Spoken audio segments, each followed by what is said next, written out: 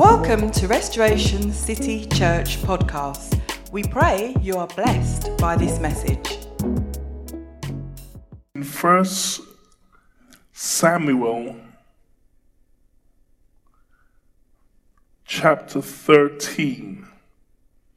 1 Samuel chapter 13 and verse number 13. 1 Samuel 13 and verse number 13. And it says this. Have you found it? And Samuel said to Saul, Saul is the king of Israel. It says to him, you have done foolishly. You have not kept the commandments of the Lord your God, which he commanded you. For now the Lord would have established your kingdom over Israel forever. But now your kingdom shall not continue. The Lord has sought for himself a man after his own heart. And the Lord has commanded him to be commander over his people, because you have not kept what the Lord commanded you.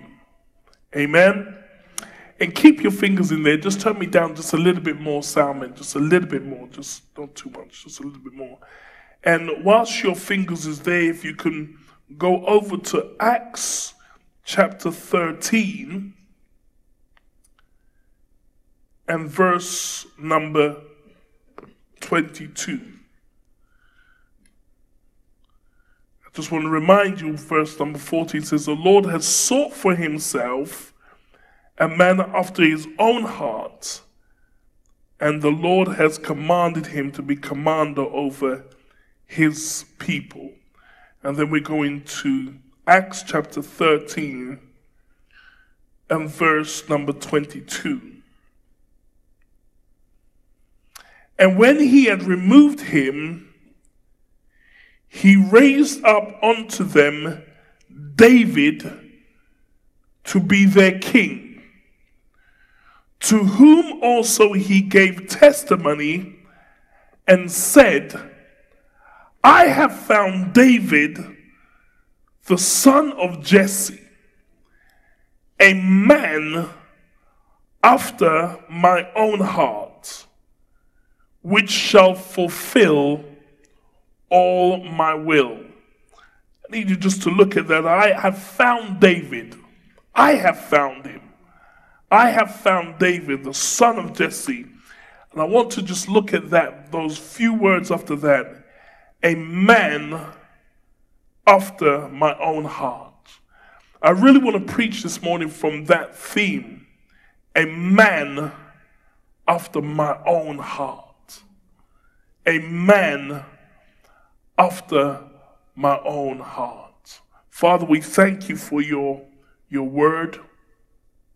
And I pray, Father, that you will speak through your word and speak into our lives. That the words that we speak will come and find good ground. Father, bring forth a harvest in our lives. In Jesus' name, we pray and say amen.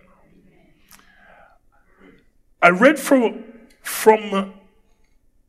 you from the book of Samuel,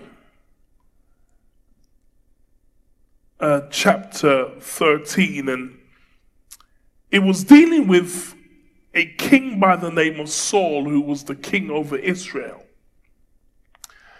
And there was, I call King Saul the people's king, because the people had required that they wanted a king over them. And so Saul was chosen to be the king over Israel. The Bible describes him as being head and shoulders above everybody else. So we don't know exactly how tall he was, but he was a tall man. He was a handsome man. And we understand from Scripture when we understand from Scripture when the Bible says that Man looks at the outward appearance, but God is one that looks at the heart. And Saul was a person, though he was a king and was popular in Israel, and he wanted to get for himself some victory. So when he had just reigned just a few years, he decided to make an attack against the Philistines. And whilst waiting for the prophet Samuel to come along, he waited. And after waiting 7 days, and he did not see the prophet Samuel coming along, he decided that he would step outside of his office as a king, and that he would step into the priestly and the prophetic role. And so he decided that after waiting, he waited 7 days, he didn't see the prophet turn up, so he said, bring me the offerings and the peace offerings are here, and that I would offer a burnt offering unto the Lord. So what happens in those days, if you weren't anointed to be a priest, if you weren't anointed for the prophetic order, you cannot go and just do whatever you want to do. There were certain guidelines that was there. But Saul was so arrogant, he just felt that does not apply to me. And when you look through the life of Saul, there was a couple of things that you can see when you begin to look at his character. He was a very arrogant king, to the point that even when he sinned, he was still telling Samuel to honor me in front of all the people. Instead of having a heart to repent, he was one that still was proud and arrogant. He still wanted to have that level of respect, even though I have sinned and messed up. We also found with Saul that he was a disobedient person. When he was told to kill everything, all the animals and everything, he still held some back for himself. He felt that doing part of what God says was enough. And if you do part of what God says, you know that ain't the whole thing. You're not living the truth. You got to do the whole thing. And more than that, what we find with Samuel was one of the things that was quite destructive about him. It was that he was very stubborn. And we gotta be careful as Christians what we carry around inside of us, what our character's like. He was a very stubborn man, and a very jealous person. He was so jealous of David that when David was before him, David had to literally run for his life because he would throw the javelin to try to kill David. That's how jealous he was. He had some issues. He had some issues that was going on in his life that was not resolved. And there's a danger when we allow rebellion and we allow stubbornness to be part of our character. Some people say, well, I'm just stubborn, that's just the way I am. But look at what the scripture says in 1 Samuel chapter 15. This is where the Lord says to Samuel, Has the Lord a great delight in the burnt offerings and sacrifices? That's why Samuel, what Saul had done, he had offered those burnt offerings and sacrifices. And he says, as in obeying the voice of the Lord, so he was saying, in you offering these burnt offerings and these sacrifices, I'd rather you were obedient to my word than you offering these sacrifices. And then he says this to him. It says, behold, to obey is better than sacrifice. That's what he was saying to Saul. If you had obeyed me, it was more valuable than you offering sacrifices to me. Obedience is the gateway for the blessings. Amen. And then in verse 23 says, for rebellion is as the sin of witchcraft, and stubbornness is as iniquity and idolatry. Because you have rejected the word of the Lord, he also has rejected from you being king. So none of us want to be associated with people who dabbles in witchcraft. That's not our thing. We don't want to be associated with people who blatantly are involved in witchcraft. But the Bible is saying here that rebellion is as the sin of witchcraft. And when you're a person who's stubborn, then it's like iniquity and idolatry. That's what he was saying. So in Saul's character, there was a problem in Saul's character.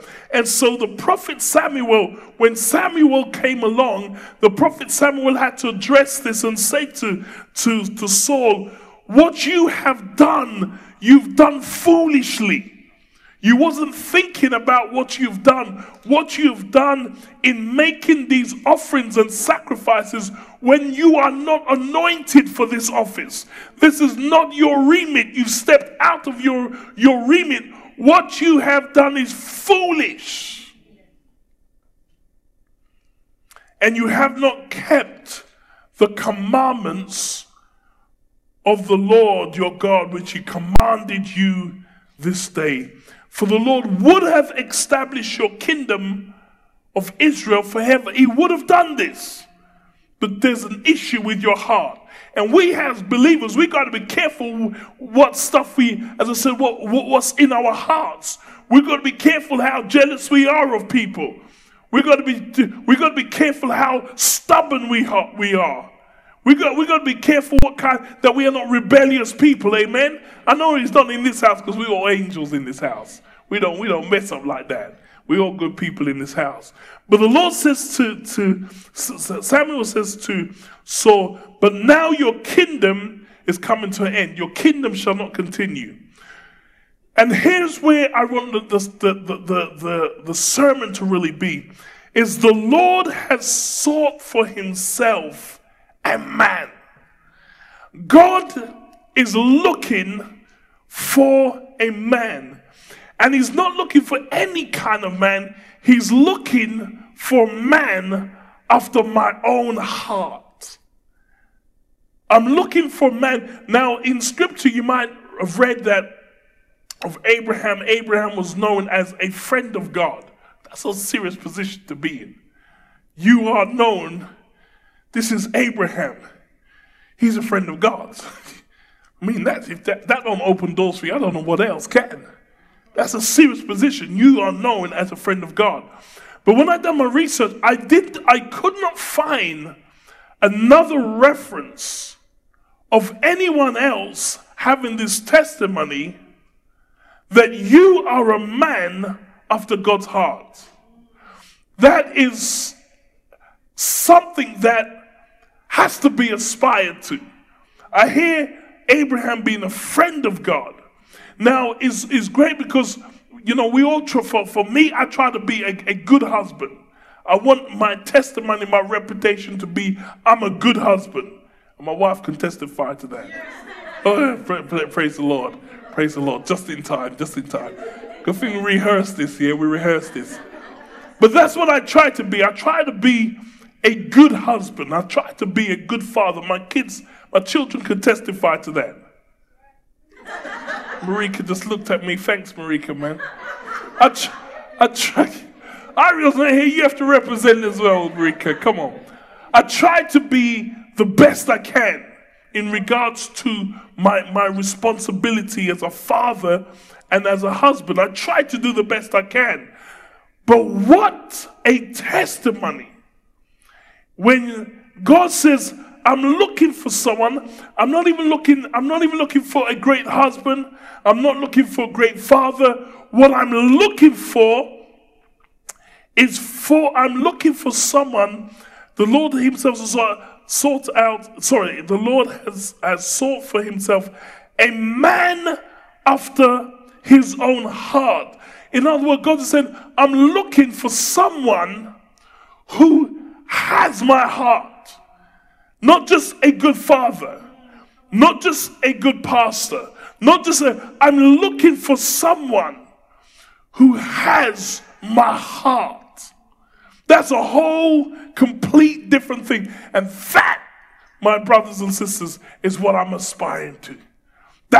If I was trying to aspire to be something or be someone or do something, that right there is right where I would love to be. Where God says, I'm looking for someone who has a man after my own heart. And when I say man, it could be man or woman. Amen? And so when we go to the book of Acts, it says, when he had removed him, he raised up unto them David to be king. So after Saul, David becomes king. And the Bible says, to whom he gave testimony and said, where before I was looking for someone, now the Lord said, I found a person. So you think between the time of David, so the time of Saul, time of David, where he's looking and he's saying, during this period of time, I found who I'm looking for. I found me someone. There's many good people, many great people, many people who have aspired, who's done great things. But the Lord says, I have found someone. And he says, I have found David, the son of Jesse. This man David, this guy David, is one after my own heart. And so I want to look at that today. How do you become a man after God's own heart? And the Bible says, which shall fulfill all of my will. Someone say, amen. A man after my own heart. That is just something that is just so powerful to find where God says, I found, and you can put your name there. But what does it take to be a person after God's own heart? What kind of character? I was looking at this and examining this week because it kind of took a twist and a turn. I had something else prepared. But when I was studying this, and I had to ask myself the question, what is it about David that made David so special that he's the only one in Scripture that I can read of to say he's a man after God's heart? Apart from Jesus, who else is there that we can say is a man after God's own heart?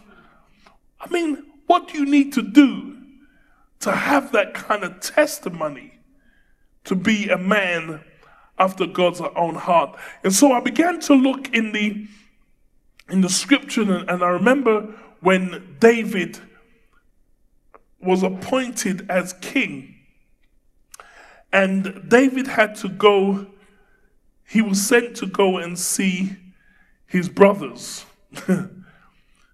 And his father sent him and says, go and see your brothers.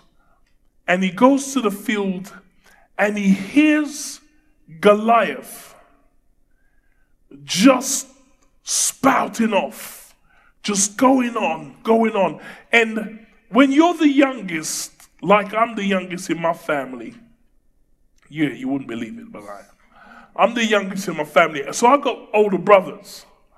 And there's something about certain advantages when you're the younger one, because you always let your bigger brothers go first.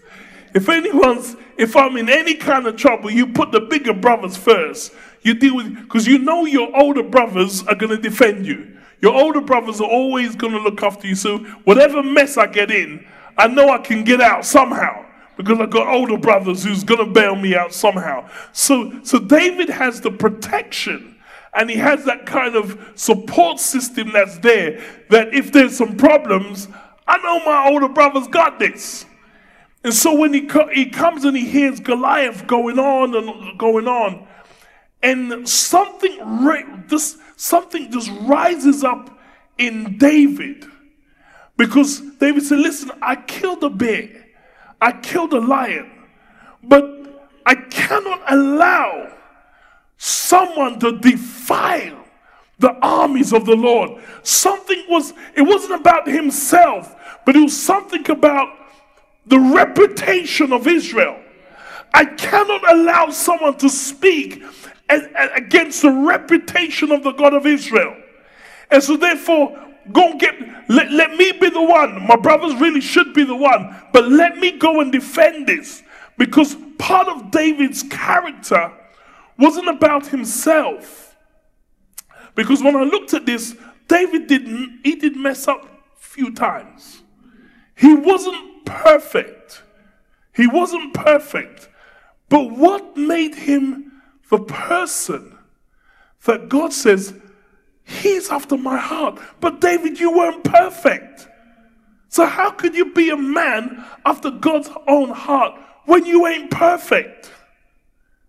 But when I began to just look at David, what David done from the very onset of being anointed was defend the reputation of God, of the God of Israel, and was willing to put his life on the line to protect the reputation of Israel. So there's some things that I want to just deal with today, because it's such a... If somebody says, Delroy, you're a good father, I would say that's really nice. Thank you. If they say I'm a good husband, I would say thank you. But what a compliment. If somebody was to say about your life, when somebody mentions you and your name comes up in conversation, if somebody was to mention Sister Tuvia and alongside with Sister Tuvia's name, you say she's a woman. There's no question about it. She's a woman after God's heart. What makes Tuvia is because it's her pursuit of God. What makes Leslie is the pursuit that you have for God. What makes us who we are is how much we pursue the heart of God, to the point where God is so pleased with us. He says, that's a person after my own heart. And I know that people's going to say, yeah, but hang on a second, you can't say that because he's messed up and she's done that and she's done that. But in spite of everything that has happened, this person still keeps coming after my heart. So there's something about possessing the right attitude and the right mindset that I really believe that we should consider. And so one of the things, I'm going to turn to a couple of scriptures, so just bear with me just a few minutes. So if you go with me to 2 Samuel chapter 7. I'm going to put two scriptures together.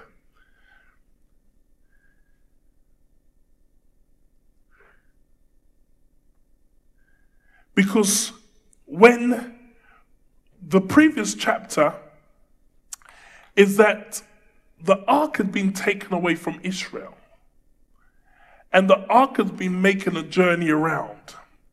Finally, when David becomes king, he sought after the ark to come back to Jerusalem, back to his homeland.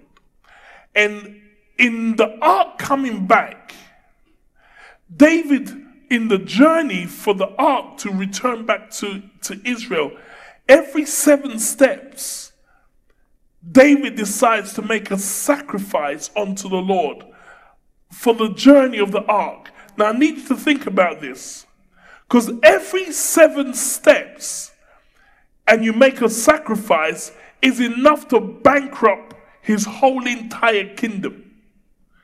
But he was willing to sacrifice whatever it takes to bring that ark back and to offer worship to God. He was willing to do it, even at the expense of himself. Because some of us, we want to do things and we want God to move, but we don't make no sacrifice. There's no sacrifice. David was willing to do whatever he had to do to get the ark back into Jerusalem and to make that sacrifice to the point where it hurts.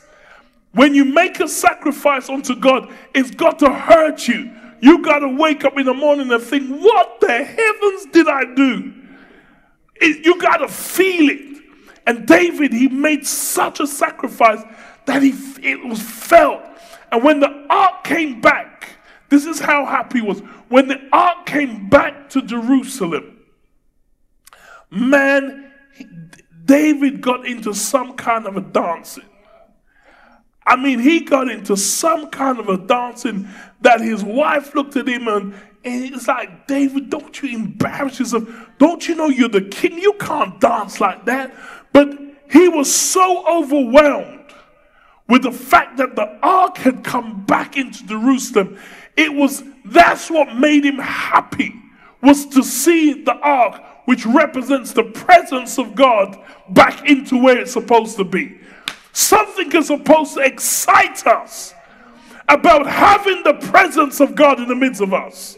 If you're talking about a man after God's own heart, is a man who wants to see the presence of God right into the center of the church. That's what makes you excited.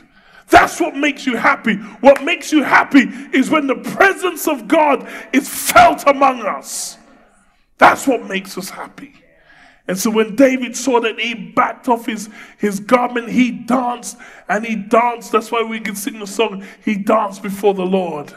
When the Spirit of the Lord is upon me, I will dance like David danced. Because his dancing, you've got to understand, God's watching this and saying, that's a man after my heart. Because he's so excited about the presence of God. You know that there's some people who are not excited about his presence anymore? That they don't care whether his presence is in the church or not in the church. It's just, they just lost the passion for his presence. Or sometimes there's some people who are so used to, I'm so used to it, that whether he's here or he's not here, he don't make no blind bits of difference. But there's you and me who has this passion. When we come to church, we want the presence of God. We want God to be felt in this place. It's great when we see people turn up. It's great when I see people turn up. But what excites us the most is when God's presence is here. Amen. Amen. It's about his presence, being excited about the presence of God, that you come running to the house because his presence is going to be here. Glory to God. You come running, you can't wait to get into the house of God. Why? Because his presence is here. But we get more excited, it's sad when we get more excited about people than we are about God. We get more excited. If I was to say a celebrity person was going to be here, the place would be packed and we couldn't even get through the doors. But a man after God's heart is different. When you're a person after God's heart, God becomes the focus of your attention. You become more passionate about God than anyone else. You do not worship anyone louder than you can worship God. He's the object of your worship. He's the focus of your worship. He's a person that excites you. Just the mention of his name. The mention of his name, we worship. His name. Just his name. A man after God's own heart. A man after God's own heart. So here, picture this. So, King David, in verse chapter 7, it says, now it came to pass when the king was dwelling in his house, and the Lord had given him rest from all his enemies around. That is powerful. That was power. That there can preach. That you're in such a position that none of the enemies want to trouble you. I mean, seriously, considering Israel has always been under attack, to the point now where they're in a place where David is dwelling in his house, and the Lord had given him rest from all his enemies around. It's just that it's beautiful to be in a place of peace where I'm not in war. I'm not in turmoil. I'm not fighting. There's just a place of peace where my enemies just have to back up for a little while. Give me some rest. Beautiful place to be in. And when you're in a place like that, you become reflective. You start to reflect. Because when you're in warfare all the time, you're just in fighting mode. You're fighting. But when you get a time to rest, it gives you a time to reflect, to build up the bigger picture. You still here? And that the king said to Nathan the prophet, he says Nathan is the prophet, and David says to him, see now, I dwell in a house of cedar, but the ark of God dwells inside tents, or inside tent curtains. He's relaxing and he's looking around. I'm talking about a man after God's own heart. I'm talking about a man after God's own heart. I'm talking about a man after God's own heart. He sits in his home and he looks at his cedar paneled house. And it's pretty nice. He's a king. King should look good. But he looks at his house and then he thinks about the house of God. I'm talking about a man after God's own heart. Because not a lot of people think like this. That's why I don't call people after God's own heart. He looks at how plush his house is. How beautiful his house is. Cedar paneled house. And he looks at that and he looks at the ark. And he sees God's ark is in tents of curtain. And he's sitting in his cedar palace house. And Nathan the prophet says to him, then Nathan the king says, go and do all that is in your heart, for the Lord is with you. My God, this is good preaching. David, go and do all what's in your heart, man. What's in your heart? Because David wasn't concerned about himself, it's what was in his heart. And the prophet Nathan can see that you're just not a standard person. You're just not an ordinary king. There's something deeper. Something drives you deeper that I don't see in anybody else. So Nathan the prophet says, go and do all that's in your heart, David. What's in your heart? Go for it. For the Lord is with you. Go for it. Because David, what was in David's heart? Let's read on. But it happened that night that the word of the Lord came to Nathan. So the Lord began to speak to Nathan the prophet and said, go and tell my servant David, thus says the Lord, would you build a house for me to dwell in? For I have not dwelt in a house since the time that I was brought the children of Israel up from Egypt, even unto this day. But have moved in a tent and in a tabernacle. In all the places I have walked with the children of Israel, have I ever spoken a word to any one from the tribes of Israel who I commanded to shepherd my people Israel, saying, why have you not built me a house of cedar?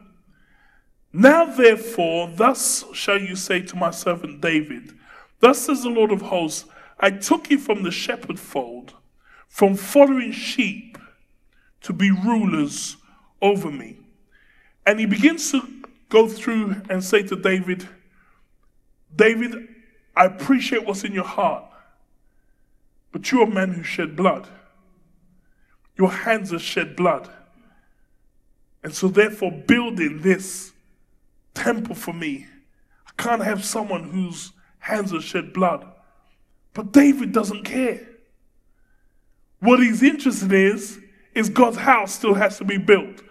I just want you to go to Psalms 132, because I want you to understand a man after God's own heart. What does that look like? So here's David's heart. So David begins to pray this prayer. So he wants to build this place for God. He wants to build this temple for God.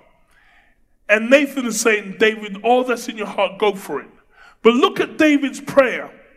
David says this, Lord, remember David and all my afflictions. Remember all the stuff I've gone through.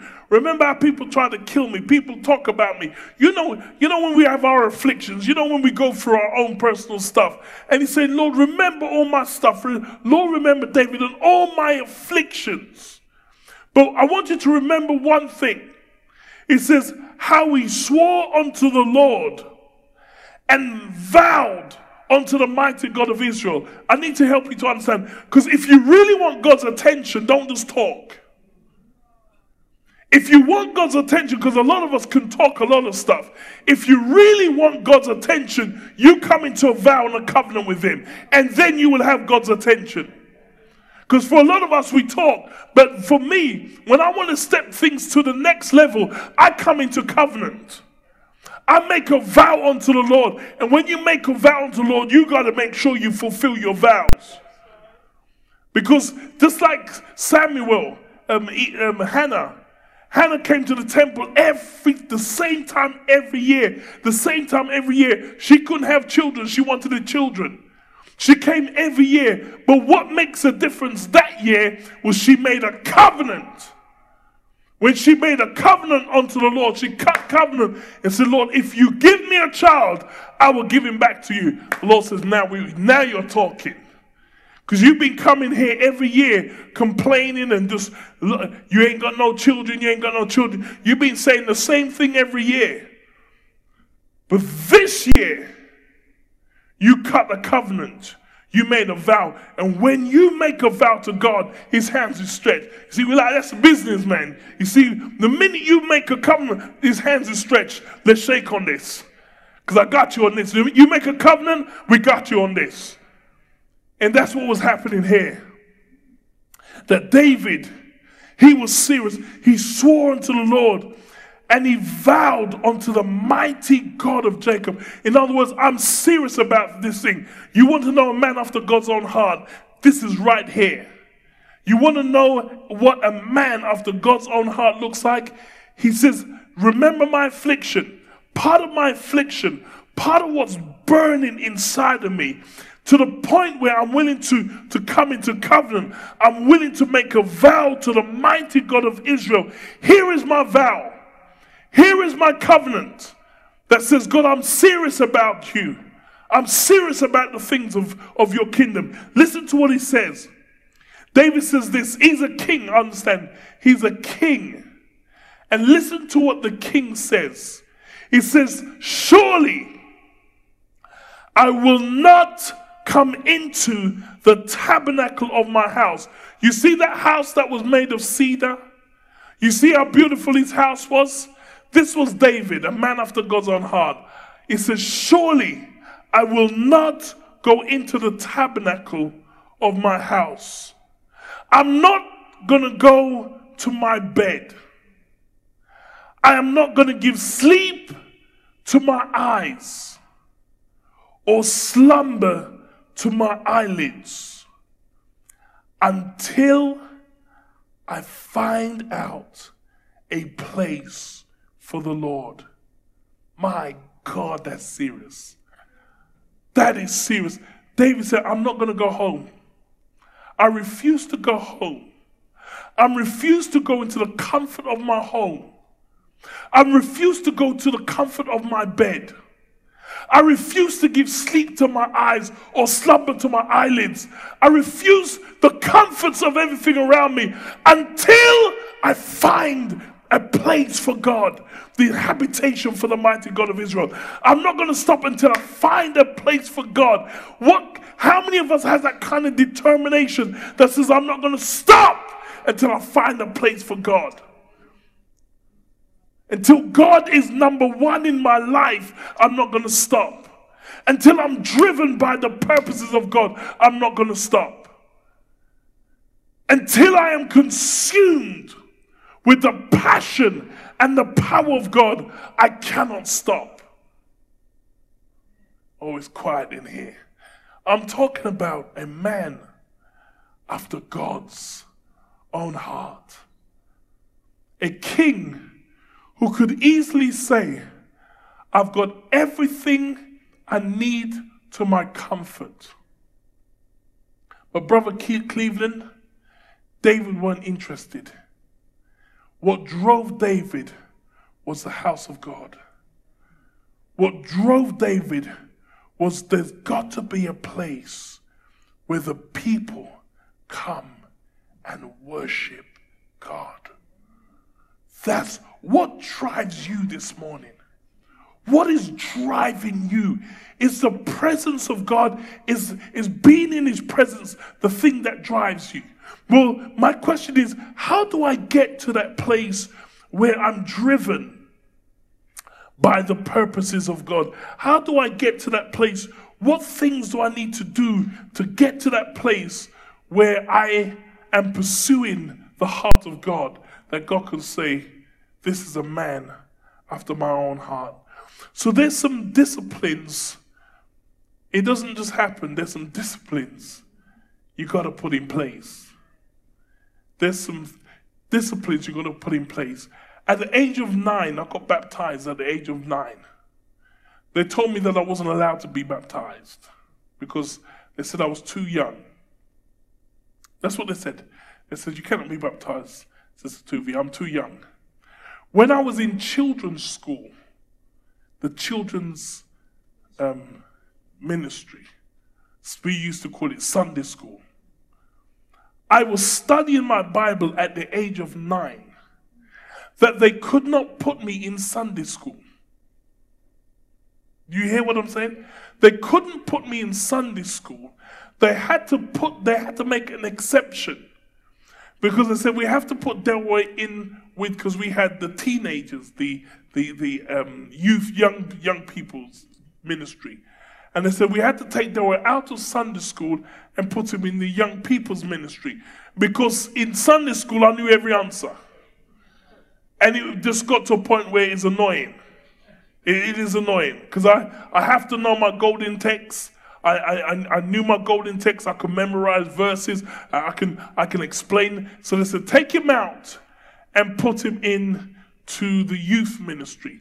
So at the age of 9, I got baptized. I didn't tell anyone I was going to be baptized. I got my swimming string, all my stuff, put it in a little plastic bag.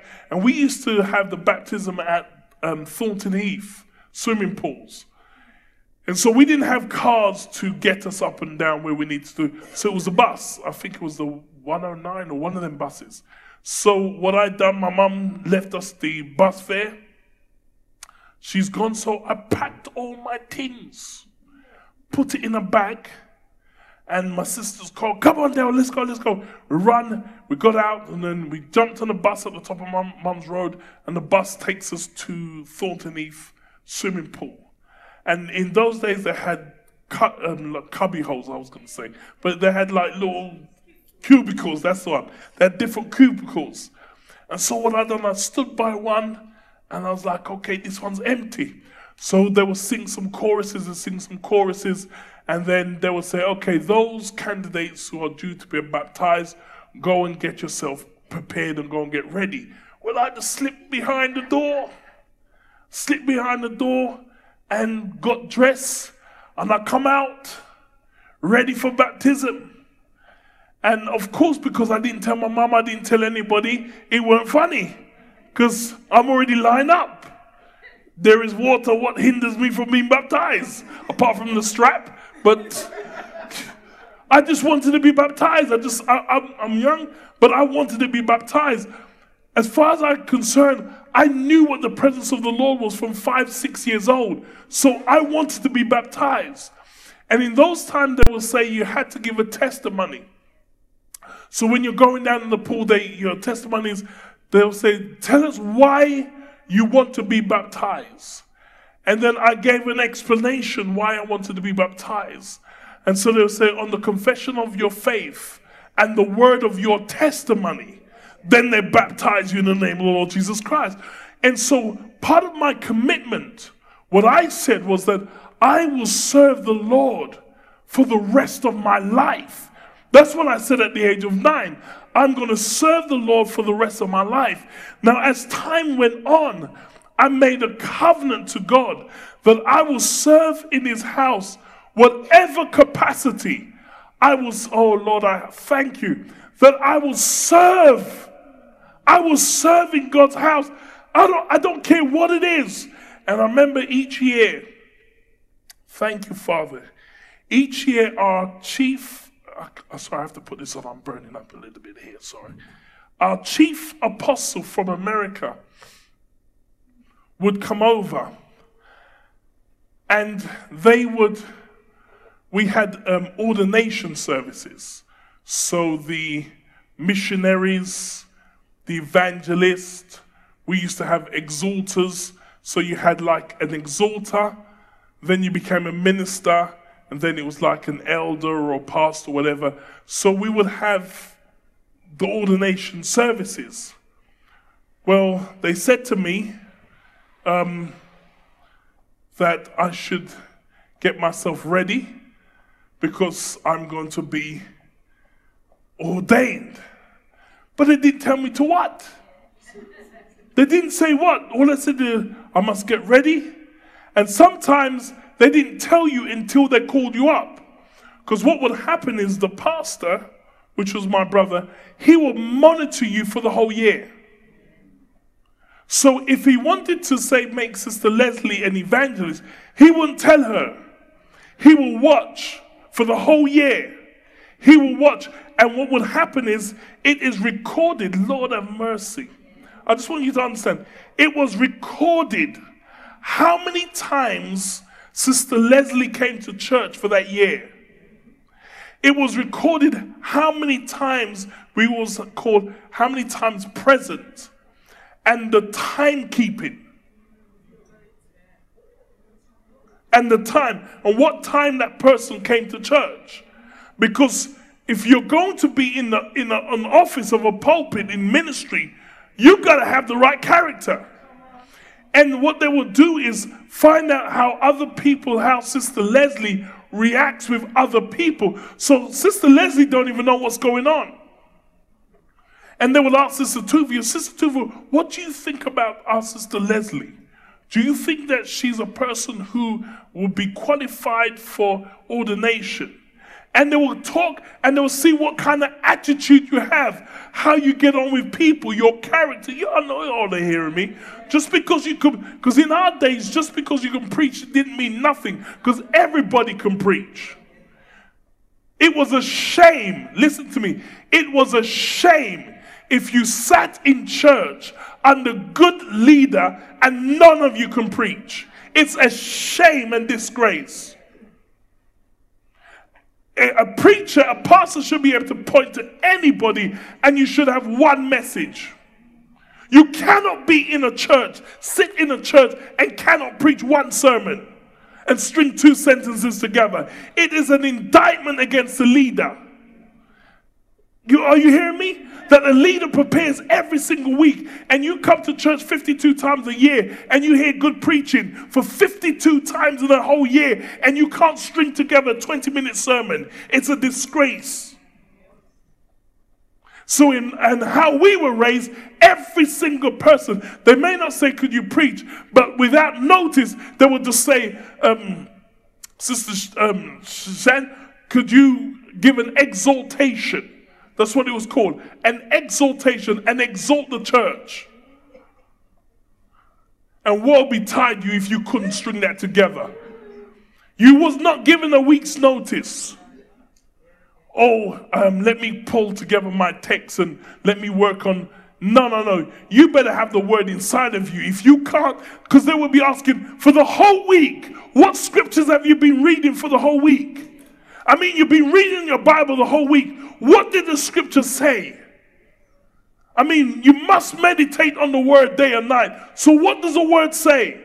And if you come up in, well, I don't know what it's, oh no, that ain't going to happen, baby. That is not going to happen. You can't string two sentences together. That ain't going to happen. So I was raised up, everybody can preach. So being able to preach was no big thing. But it was what your character was like. It was what your character was like. Are you still here? And so I'm just giving my testimony, then I'm out of it.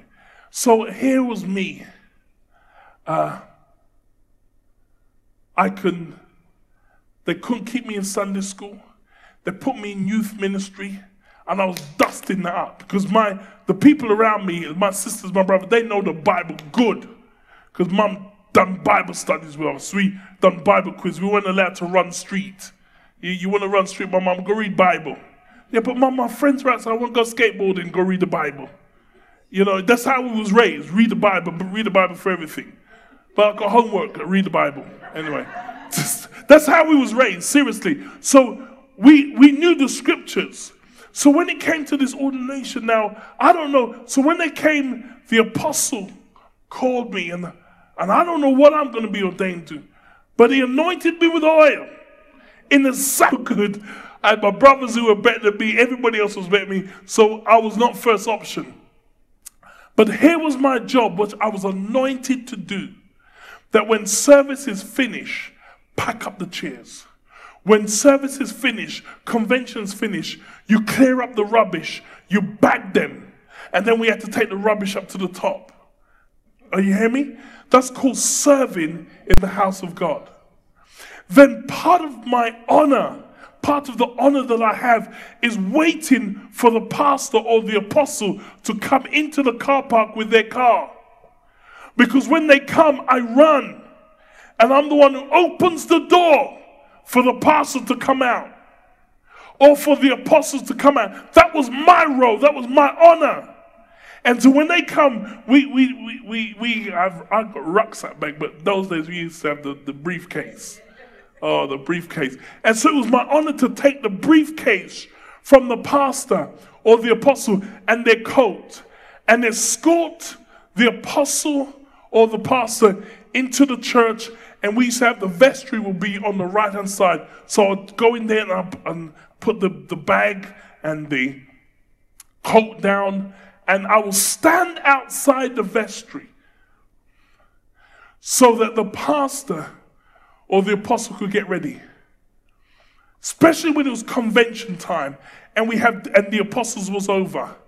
And I would stand outside the vestry, and sometimes I would just sit like where Sister Shaz is sitting. I would sit and the vestry door's there. So I'm right there. And I'll be there sitting there and I'm praying for the pastor who's inside. Because he's going to come and deliver a word. And I'm his armor bearer. So I'm praying that God deliver a word tonight for us.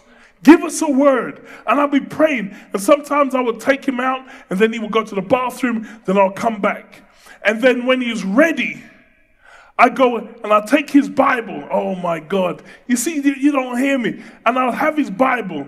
And then I thought, because we was never allowed to walk in front of the church. Was never allowed. So I had to take his Bible and escort him around. You go round the back and you escort him to his seat. And then you put the Bible. And when it's time to preach, then you take the Bible. And then he will go up to the lectern. And then my job was to put the Bible in front of him. And to make sure he had the flannel and water. I'm going somewhere. That was my role. And I saw it, I deem it as an honor. Because in those days, to carry the preacher's Bible, oh my God, to carry the preacher's, this is the Bible that they studied with. The honor of carrying that, I can't tell you what that was like. But my role is, because you need to understand my covenant, is to serve the house of God for the rest of my life. We pray you're encouraged with the Word of God. For more information about Restoration City Church, please visit us at www.restorationcc.org. www.resurrectioncity.org.uk.